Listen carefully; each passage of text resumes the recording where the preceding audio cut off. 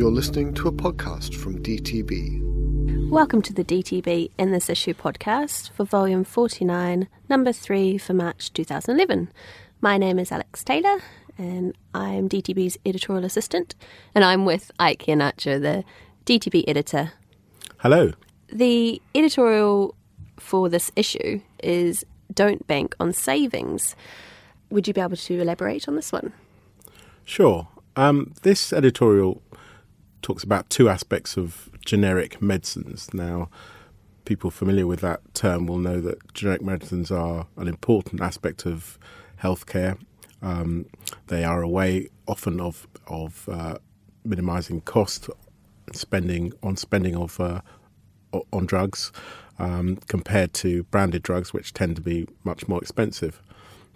But this editorial focuses on two aspects of generic medicines which have the potential to cause unexpected cost increases, or at least not the savings that people might expect. So we talk about, in particular, Category M pricing of generic medicines, and also the subject of branded generic drugs. And in both cases, we highlight how spending on those particular products, while it may look like it can minimise costs, might in the long term not be in the interests of patients or indeed the NHS.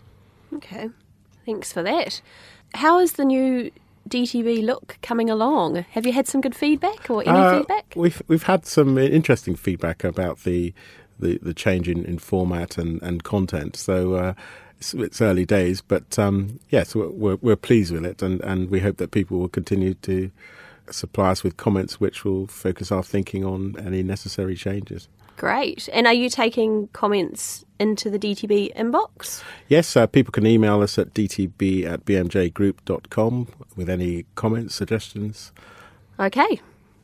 So the DTB Select for March, one that's caught my eye is mammography screening harms versus benefits. Yes, this select item is really a commentary on and review of a systematic review on mammography.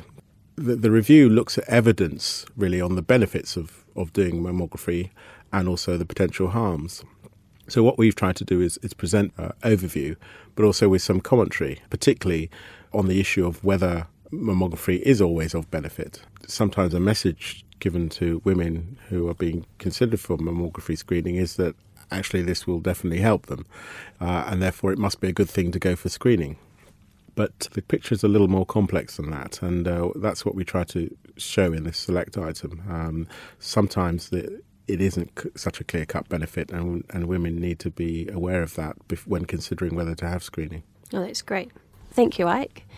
That's one of 10 DTB Select items that we chose to talk about. If you'd like to see the rest, you can see them on our website at dtb.bmj.com. Let's talk about the first article, which is post-exposure prophylaxis for HIV.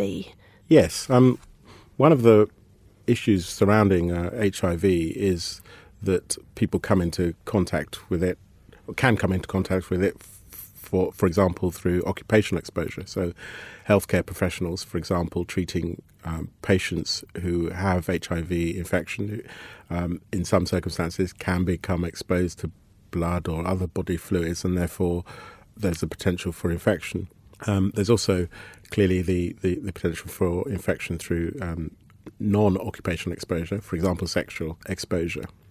What this article looks at is the use of antiretroviral drugs to prevent transmission of HIV in such circumstances. In particular, we consider what evidence actually surrounds this area. So how good is post-exposure prophylaxis, PEP as it's called? How good is it in actually preventing transmission? What evidence is there on that? We also consider the guidelines surrounding this area. So there are published guidelines in the UK about when people should have PEP, how long it should be continued, what sort of drugs should be used, and when they should, and how they should be followed up. So we consider all those areas as well. So the aim of the article really is to inform people about the current state of affairs as far as PEP's concerned. Let's go on to the next article. It's based on pain management programs for chronic pain. Yes, chronic pain is very common and it's very hard to treat in many circumstances. And one of the ways of addressing it, which is, I suppose, becoming increasingly popular or increasingly talked about at least, is the idea of a pain management program. So these are multidisciplinary programs trying to help people with chronic pain and with the specific aim of improving their quality of life and helping them to deal with the pain rather than necessarily reducing the pain itself. So the programs vary greatly in exact content, but the common theme through them is that they are multidisciplinary, so you have lots of specialists involved in running the program. They tend to be held as group programs rather than individual treatments. So you'd have groups of people with chronic pain. And the programs themselves tend to be based around cognitive behavioural therapy principles. So this article looks at really whether pain management programs actually do much good for patients.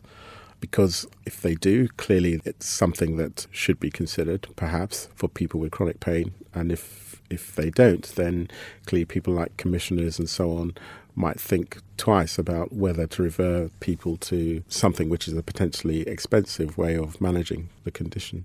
How do you define chronic pain? Good question. It tends to be pain that's been around for 3 months. So that tends to be the standard definition. That's great. Thank you. So now we have, as of last month, we have a CME and CBD section to go alongside these two articles. You can find that in our DTB print issue or online. To read any of the material we discussed here today, please visit our website at dtb.bmj.com. And of course, if you have any feedback, please let us know. You can contact us via our inbox, which is dtb@bmjgroup.com. Thanks a lot. For more information about this programme and other BMJ Group podcasts, go to podcasts.bmj.com.